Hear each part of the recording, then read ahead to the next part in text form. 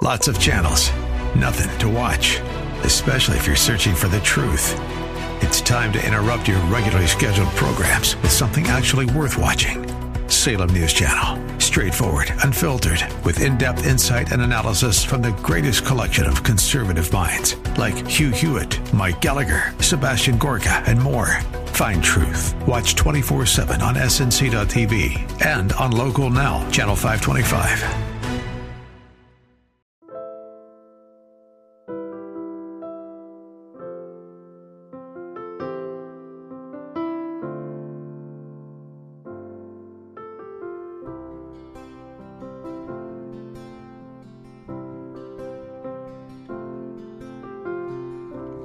Choose this day whom you will serve,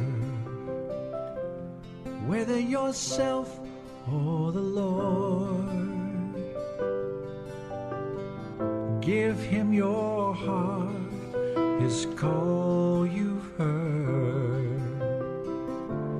Give it all to the Lord. Choose this day whom you will serve, whether yourself or the Lord. Give him your heart, his call you've heard. Give it all to the Lord. His steadfast love will never leave you. His mercy's new every day. And when you're weak, his strength renews you. When you walk in his way, choose this day whom you will serve, whether yourself or the Lord. Give him your heart, his call you've heard. Give it all to the Lord. A peace that passes understanding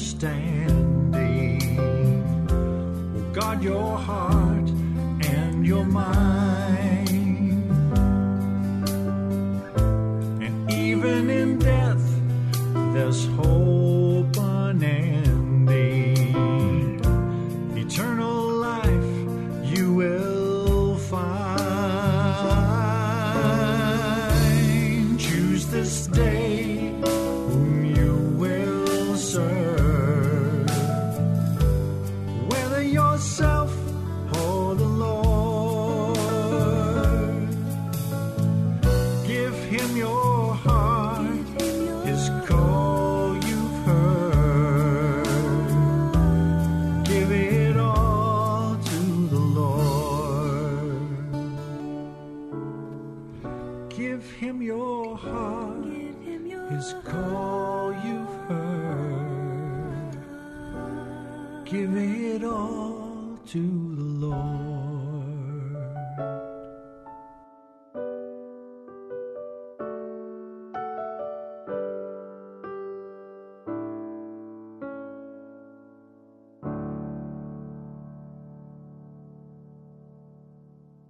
Today's sermon is pre-recorded.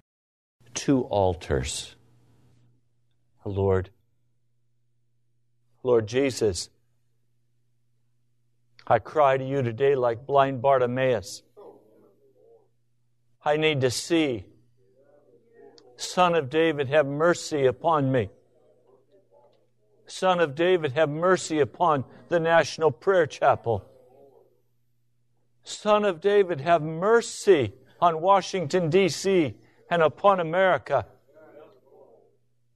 Thank you, Jesus. Thank you, Lord. In your name we pray. Amen. I can't come and stand before you to speak the word of the Lord and not be very blunt and say to you that we have become accustomed to the culture of America continuing, day by day, continuing. We can listen to the news, we can watch the television. Everything continues as normal. We're coming to a point very shortly where all normalcy is going to end in America. We're coming to the last day. We're coming to the crisis of the end time. It is upon us. We're not speaking here about children who are going to live to see Jesus come. We're speaking about us today being at the very hour when the last dramatic events will begin to unfold that will usher in the second coming of Jesus Christ. There's only one place of safety, and His name is Jesus. Do you know how to go to Jesus for your food? Do you know how to go to Jesus for your money? Do you understand how to go into the presence of God and have Him answer your cry for your children, for your very life? If you don't, you're not going to make it through what's coming. If you think you can look at Social Security and there is security, you have misunderstood what's happening in America. America is on the verge of bankruptcy.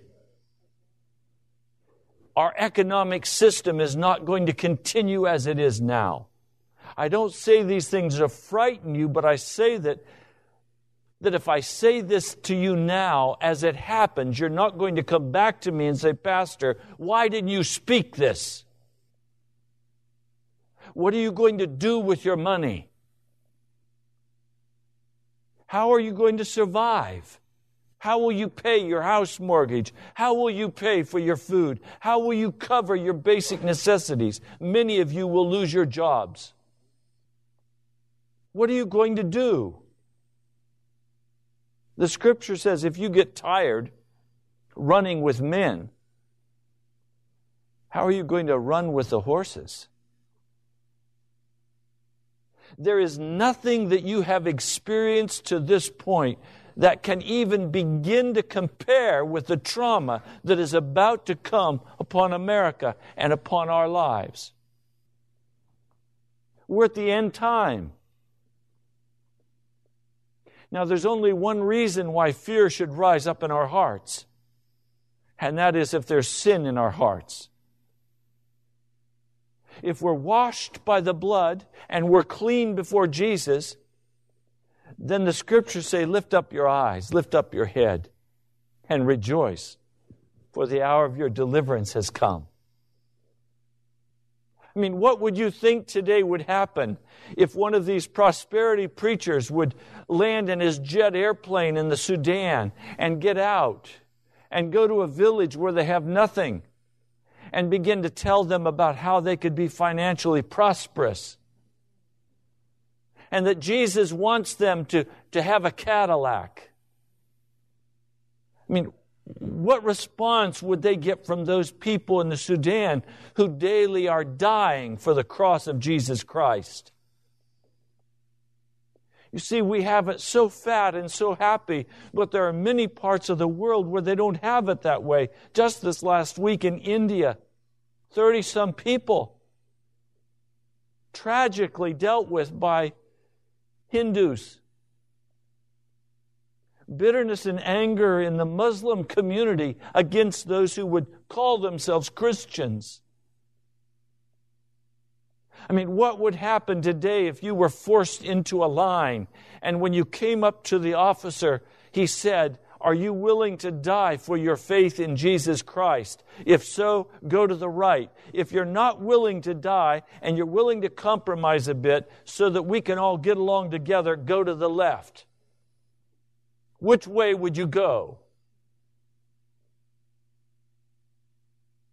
Would a husband choose one way and a wife another way?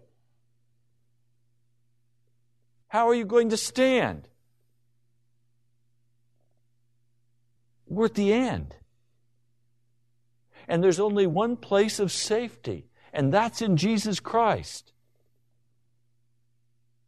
Already we've seen the blow of 9/11. That was minor compared to the next blow that's coming, when we will see thousands who will lose their lives. And after that, there will be a final blow, and America will no longer exist as we understand it or know it. What are you going to do? How will you walk this out? Will you side with those who compromise, who complain, who murmur? Or will you be rejoicing, knowing that your life is hidden in Jesus Christ, and you're not going to back off 1 inch? I mean, do you understand? In the Scriptures, Babylon, at the end of time, is that nation that buys everybody's goods. Walmart, for this Christmas, over $80 billion worth of orders to China. Just for a Walmart Christmas. America is the largest consumer nation in the world and the largest debtor nation in the world. America has said, we deserve to have it and we're going to have it one way or another. So we live in our comfort. We live in our wonderful, wonderful blessing of Almighty God. I tell you today, every blessing of America has come from the hand of the Lord. It's come because of the way we've treated Jewish people. It's come because of our protection and our provision for the poor in the world. It's come because we have been a people who stood faithful in the Lord Jesus. But as the immigrants have come into our nation from every other place, they have not found a strong faith in Jesus Christ. They have found a nation whose very values have been eaten away by the termites. And so they bring in their own gods. They bring in their own way of worship. And America joins with them in their way of worship, with their false gods. Does this sound familiar? Time after time in the Scriptures, this happened to the Jewish people. So today, with the foundations destroyed, with a nation sold to darkness, murdering our babies, prostituting our children, the blessing of God has been removed. And we face judgment. Now you can go out of this house and you can pretend that this doesn't exist, and you can go right ahead with your American style. But soon there will be no longer an American style. Even as we speak, the dollar is crashing. It's in free fall. Do you understand what that means? It means that the dollar will soon no longer be the standard for the world. Russia's on the verge of dumping all of its dollars. China is also considering doing the same. The Asian nations are considering the same. Interest rates will then have to be raised, in order to attract enough foreign cash to pay for our debt as a nation? As interest rates rise, people who bought homes on adjustable mortgages will see their mortgage rates accelerating. Now you say 7% is not very bad. No, it's not. I bought a house one time for 12.5%. But I figured that 12.5% interest into the home I bought so that I could afford to pay the 12.5%. What happens if you're locked in and 1/2 of mortgages in America today are adjustable rate mortgages? And so what happens if you have no leverage and you have no ability to pay that extra $2,000 or $3,000 a month on a mortgage payment? Suddenly bankruptcies are going to skyrocket. Property values are going to begin to crash. And we're going to begin to see an end to the economic dream. How do we begin to consider these things and look at them in the light of Scripture? There was another time a man of God looked out on a prosperous nation. He saw the dry rot of sin throughout his entire nation, especially in the leadership as they led the people of God into sin. Every trace of His presence was being removed from the culture.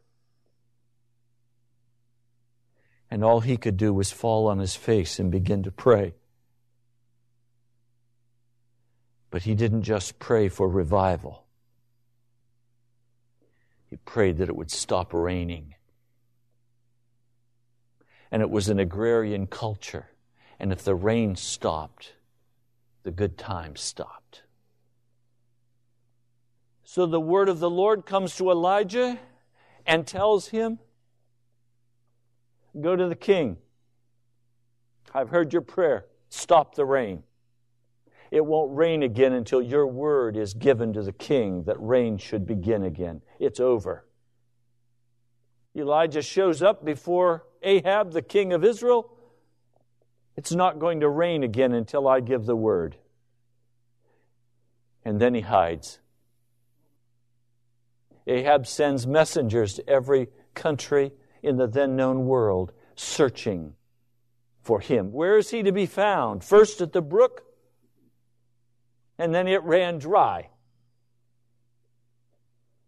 And then he's moved on to the widow of Zarephath, which happens to be the home country of Jezebel. He never thought to look in Jezebel's backyard. It was not God's idea to have the rain stop. It was Elijah's idea. You don't find that in this passage of Scripture in 1 Kings, the 17th chapter. No, you find that in the New Testament, in the book of James.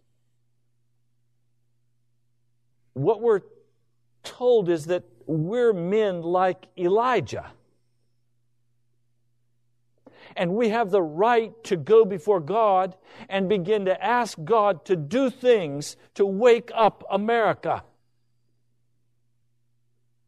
We have the right to go into the throne room of God and ask Him to bring judgment unto repentance. What do you think the two last prophets are going to do when they stand in Jerusalem and they preach? The Lord says they are going to be free to strike the earth with all kinds of plagues in order to try to bring them to repentance. So it means we've got to come to a clear separation of ourselves from the culture of America so that we can get enough distance to know how to begin to pray for judgment unto repentance in our families. and in our communities and in our nation.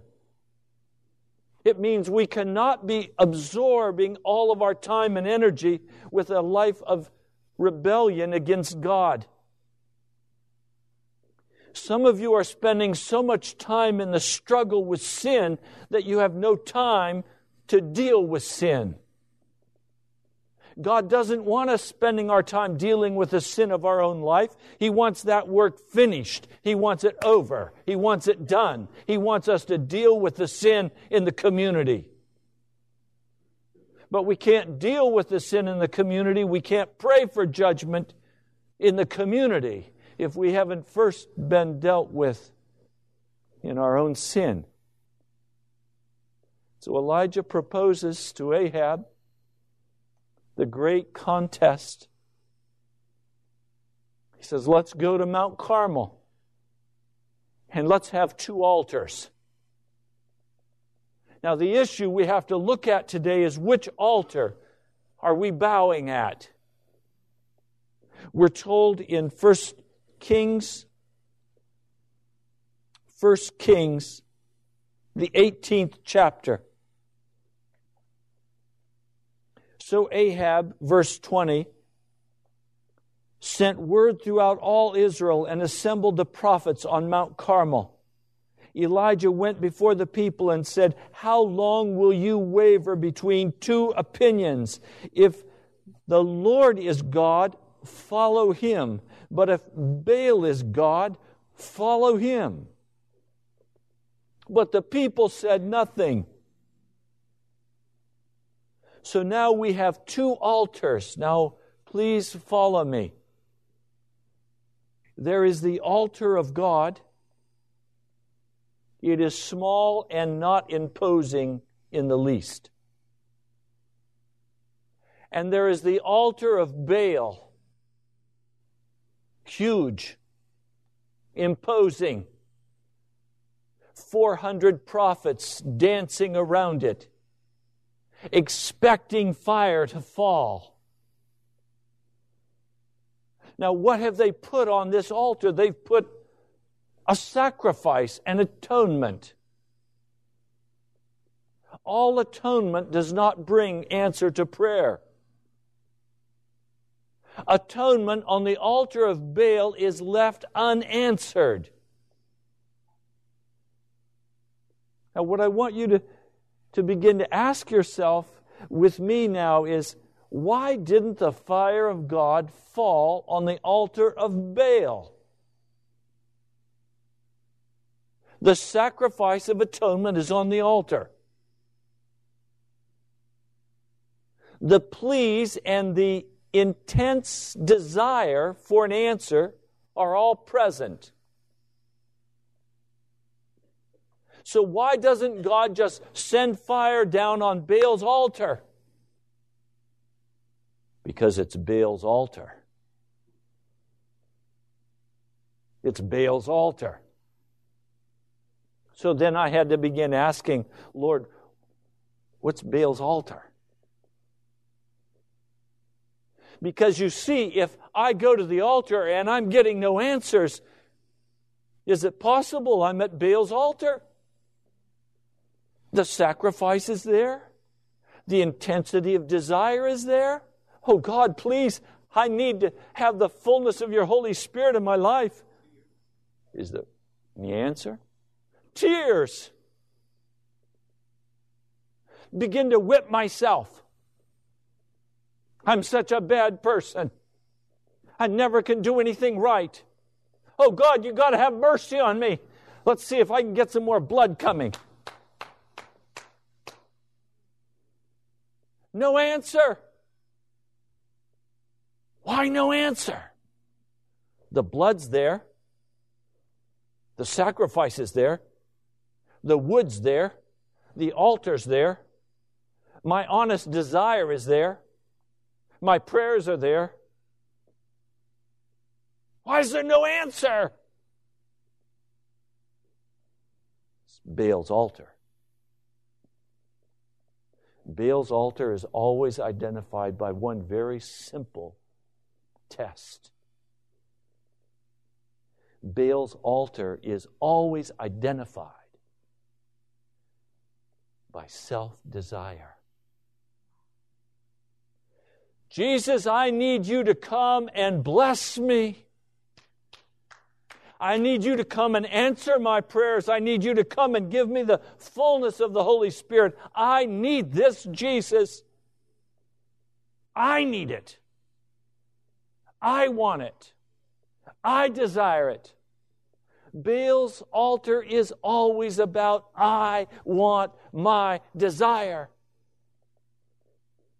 It's always about me and how I feel and what I think. It can be as simple as, look, God, I need money.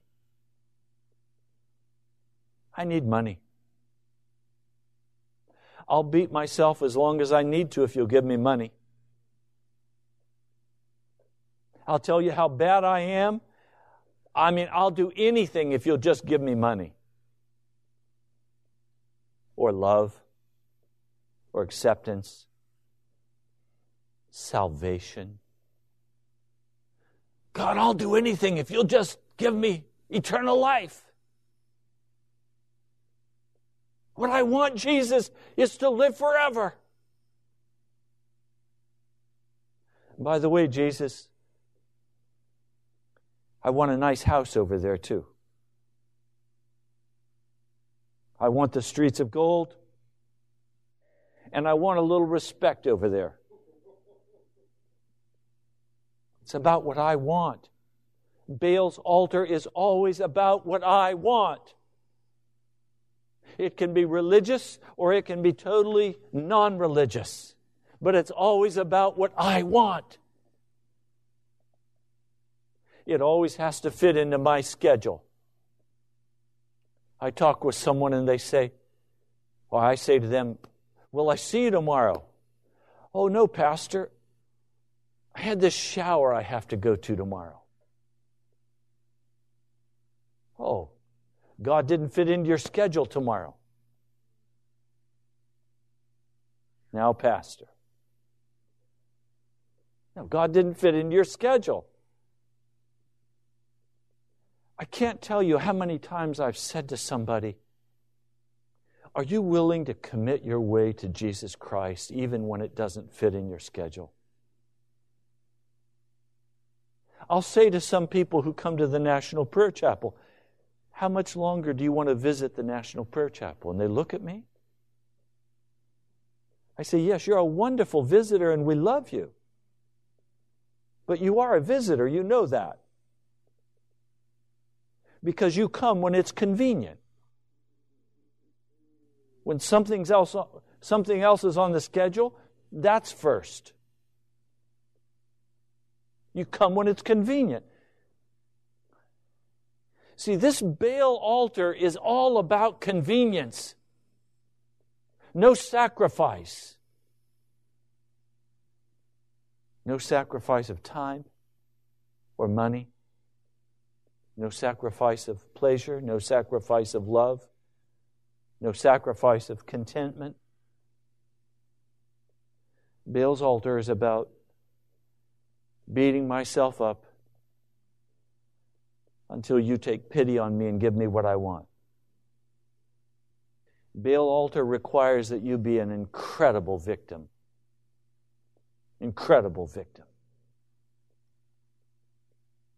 Look how bad my boss treats me. Look how bad my family treats me. If I just had a little respect for my kids. Look how bad it is. Look how bad life is.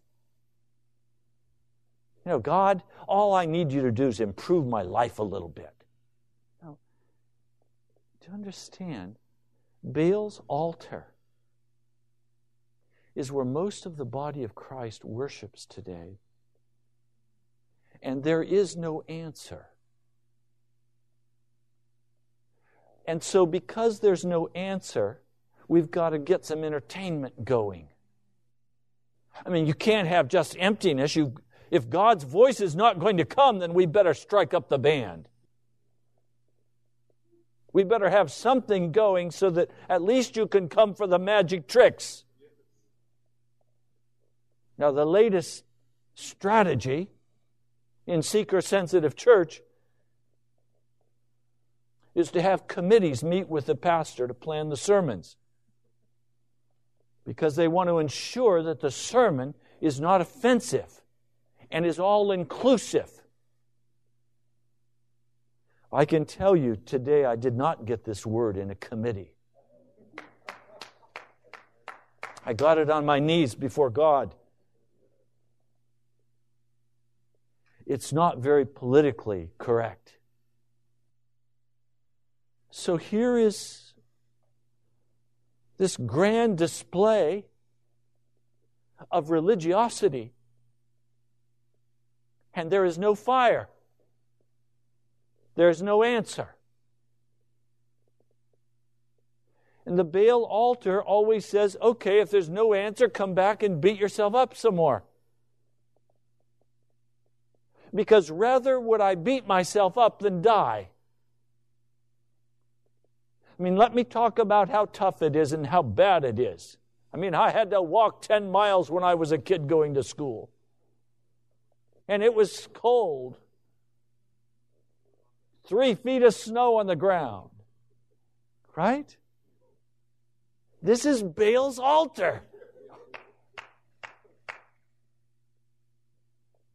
Now, at the time of the evening sacrifice, Elijah said, come close to me. How do you tell 1 million people come close to me? I don't know. But then he took 12 stones. 12 stones. 4, 8, 12. That means the altar was probably only about that high. If that high. Nothing imposing about it. Dug a trench around it. A deep trench. Had water poured over the sacrifice and over the stones and filled and soaked the earth. They wanted no chance here for any mistake about what was about to take place. And he then begins to pray. I want to read the prayer for you. O Lord, verse 36. O Lord, God of Abraham, Isaac, and Israel, let it be known today that you are God in Israel and that I am your servant. And I have done all these things at your command. Answer me, O Lord. Answer me so that these people will know that you, O Lord, are God and that you are turning their hearts back again. Then the fire of the Lord fell and burned up the sacrifice, the wood, the stone, the soil. It also licked up the water in the trench. And when the people saw this, they fell prostrate and cried, "The Lord, He is God! The Lord, He is God!" Revival has started. This altar, small and unimposing, this altar soaking wet, it was not about Elijah. It wasn't about what he felt or what he thought. It was about God. And God sent His fire. If you want the fire of God to fall in your life, and if we want the fire of God to fall in this church, we're going to have to stop cheating, lying. We're going to have to stop the anger and the bitterness. We're going to have to let go of the self-righteousness and the judgment. We're going to have to walk upright and clean before Almighty God and come to this altar and let Jesus cover us and He will. He will cover us. There's no self-condemnation here. There's no, I wish I would have, or if I could have, I would have. There's no, I'll do a better job next time. There's just, Lord, here I am. Now, the New Testament takes it a step further. It says that you actually get on that altar. Because when the fire of God comes, you want the fire. The fire of God only comes on the altar. If the fire of God comes anywhere else, it comes to destroy and to kill. Nowhere in the Scriptures does the fire of God come for healing except on the altar. When the sons of Aaron went into the presence of God with strange fire, probably because they were drunk, fire came out from God, but it didn't come on the altar. It struck them in their sin and they died. So if we want the fire of God in the National Prayer Chapel, if we want the fire of God in our lives, we're going to have to lay down on this altar a burnt offering. Now that raises the issue that we're trying to deal with today, these two altars. Because you see, I have some other altars that I've become very accustomed to laying down on. I've not ever just stood at Baal's altar. I always climb up on his altar too. And I offer my life on that altar. What do I mean? Offer my life at work. What's most important is that I get a paycheck. It's more important than reading the Scriptures, more important than praying, more important than anything. I've got to be out the door. I've got to be there on time. I've got to have a smile on my face because I've got money to make. Lay on that altar of the job. You can identify some other altars that you've been climbing on. How many times have you climbed on the altar of, if I have to do this to be loved, then I'm going to do it. Because what's most important is that I keep the peace and everybody loves me. So if I have to climb up on that altar, Lord, forgive me. But you understand why I can't be over there on Elijah's altar. I've got to be on Baal's altar. Never mind that no fire is going to come on Baal's altar. Oh, do you know how much time you can spend in Bible study on Baal's altar? Getting all the information. I heard a sermon at Baal's altar this morning. I won't tell you who preached it. But it was a full sermon describing in detail the psychological process to not be in fear. The only problem was the pastor who presented it never was willing to say what you have to do to deal with fear is just go ahead and die out. Now, he was preaching over here at Baal's altar. Self-help. Just try harder. Here are some tips for how you can try harder. That's Baal's altar. I loved Brother Kurt's answer to his daughter Cecilia. When the presence of God is draining away from your life, it's always for the same reason. It's because there is known sin in your life. And that sin has to be confessed. It has to be brought to this altar. Elijah's altar. Now, let's walk just a bit more into the story. Notice, the people are on their face. Revival has come. The presence of God is there. The fire of God is in the house. Elijah then Seize the prophets of Baal. Don't let anyone get away. They seized them, and Elijah had them taken down to the Kishon Valley and slaughtered there. Always when the fire of God comes, the prophets of Baal have to be executed. Elisha said to Ahab, "Go and eat and drink, for there is the sound of heavy rain." There was no sound of heavy rain. He was listening to the sound of heavy rain in his spirit. In his spirit, there was the sound of heavy rain. Do you hear the sound of heavy rain today in your spirit? When you listen to the Spirit of God, what is He saying to you? Ahab said, "Okay, come on, let's have the picnic." He's happy to go have a picnic. But wait a minute. I thought there was a revival. There's a revival, Pastor, but let's have a picnic. We're hungry. And off he goes to have his picnic. But what does Elijah do? He climbs up higher.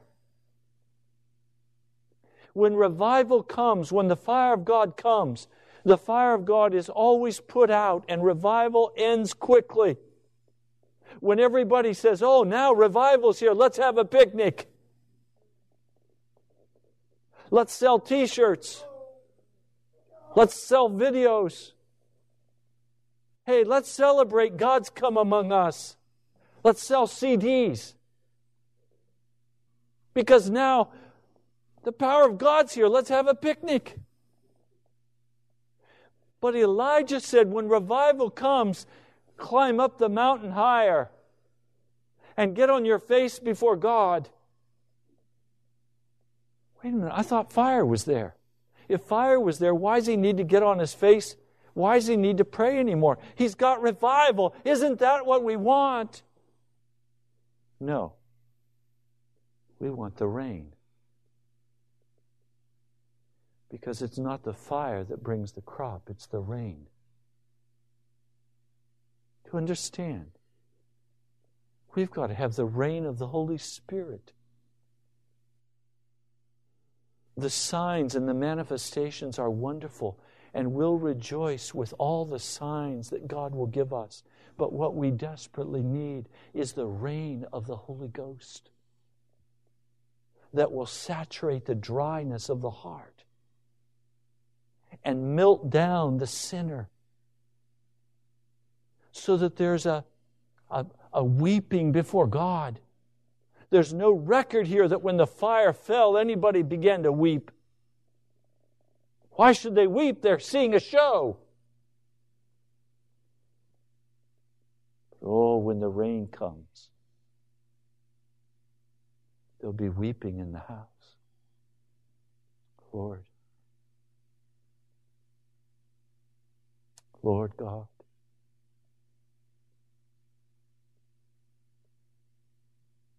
I ask for the fire. But Lord, every time I ask for the fire, you say, "Come up higher, Ray. Come up higher." And pray, "Lord, would you give me the words to speak?" Thank you, Jesus. Do you understand? Elijah prays. And then he goes to look to see if his prayer was answered. His prayer was not answered. He did not say, "I have faith to believe that my prayer is answered. I'm just going to wait on God now." No, he went back. And he got on his face and he prayed again. And then he sent the young man out to look over the sea to see if the rain was coming. There was no rain. He did not say, "I stand by faith that my prayer will be answered." Instead, he got back on his face and began to plead with God. I'm tired of this cop-out that says we've prayed and now we just stand by faith. None of us in this place have deserved the right to simply stand by faith. We're too immature. We haven't walked deeply enough into the Spirit to know when God has said it's done. Elijah prayed 7 times. And he didn't stop praying until he saw that small cloud rising up out of the ocean. And at that point he said, now, run. Tell Ahab, get ready to get out. The rain's going to come and he better get there before the rain.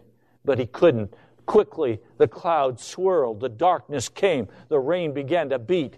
And because he felt responsible in the power of the Lord, he ran 40 miles ahead of that chariot. Can you imagine? Ahab whipping his horses trying to catch this prophet running ahead of him, and the horse can't catch him. How long would Elijah have had to wait for the rain had he prayed 1 time and went on about his business? How long would he have had to wait? How long are you all willing to wait? I'm hearing 2 things for the National Prayer Chapel. 1, every one of us have to search our hearts and make certain that we are not bowing at Baal's altar. That there is nothing in this for us. That we are being selfless and crying out to the Lord and saying, Jesus, would you please be honored? Would you be glorified? The Lord's Prayer does not begin with, O Lord, exonerate me. It begins with, Our Father who art in heaven, hallowed be thy name. Thy kingdom come, thy will be done, on earth as it is in heaven. So we've got to look carefully. If there is no fire response, make certain that we are not bowing at Baal's altar. And secondly, we have to pray and continue to pray without ceasing, crying out to the Lord for His fire, for His rain. But the altar has to be also built. And the building of the altar is what we've been doing in this church. Getting right before God, repenting of our sins, turning aside from darkness, cutting off those things that so seduce our hearts, cutting them off, cutting off even people that seduce our hearts, walking with gentleness and with love, with mercy, coming to a place where we know that now our whole focus is going to have to be not on what we need and not on what we want, but seeking first the kingdom of God and His righteousness, knowing that all these other things will be given to us as well. Seeking the kingdom of God, crying aloud, staying on our face, pleading with Him, "Oh God, have mercy on America. Bring judgment unto repentance. Don't allow us to continue down this road of destruction." When Elijah came down the mountainside, the revival was over. There was no conviction of sin in Jezebel's heart. There was only a reestablishment of the old ways. I do not want that kind of revival in America. I recognize that God has called each of you here, and He's assigned you a place at the National Prayer Chapel. He's called you to deal with every area of known sin. He wants a people, regardless of how small, to be washed in the blood, to be clean before Him. no longer walking in our own way, but walking in the way of the Lord Jesus Christ. He wants a people who will not play games with Him, a people who will not be self-centered, a people who will not be only concerned about what they're going to get out of the deal, but a people who are willing to lay it on the altar and who are willing to climb on the altar. Now you recognize that as you've walked more and more deeply into the way of the Lord Jesus Christ, it's in total opposition to the cultural American church. It is in total agreement with the church in the Sudan, with the church in China, with the church in India, other parts of the world where persecution is rampant. They're walking this way. They're talking with friends. They're secretly slipping them Christian literature. They're confronting them with their sins. They're saying, come and walk with me. Come and be a Christian with me, knowing that that very act could cost them their lives. While we in America are concerned about our job and our this and our that. The Lord is calling for a people here at the National Prayer Chapel who will recognize that difference and who will begin to hear in their spirits the reign of the Holy Ghost. And because you hear it in your spirit, you will pray for it for America. You'll cry aloud to the Lord. You won't stop until your prayer is answered. Thank you so much for joining us. You've been listening to Pilgrim's Progress, brought to you by the National Prayer Chapel in Woodbridge, Virginia. Come join us at nationalprayerchapel.com or our sister website, revivalnow.church. God bless you. We love you. Now unto Him who is able to keep you from falling and to present you blameless before the presence of His glory with great joy, with great joy. Now unto Him who is able to keep you from falling and to present you blameless before the presence of His glory with great joy, with great joy. To the only God our Savior, through Jesus Christ our Lord. To the only God our Savior, through Jesus Christ our Lord, be glory and majesty, dominion and authority, before all time and now and forever, all time and now and forever, all time and now and forever.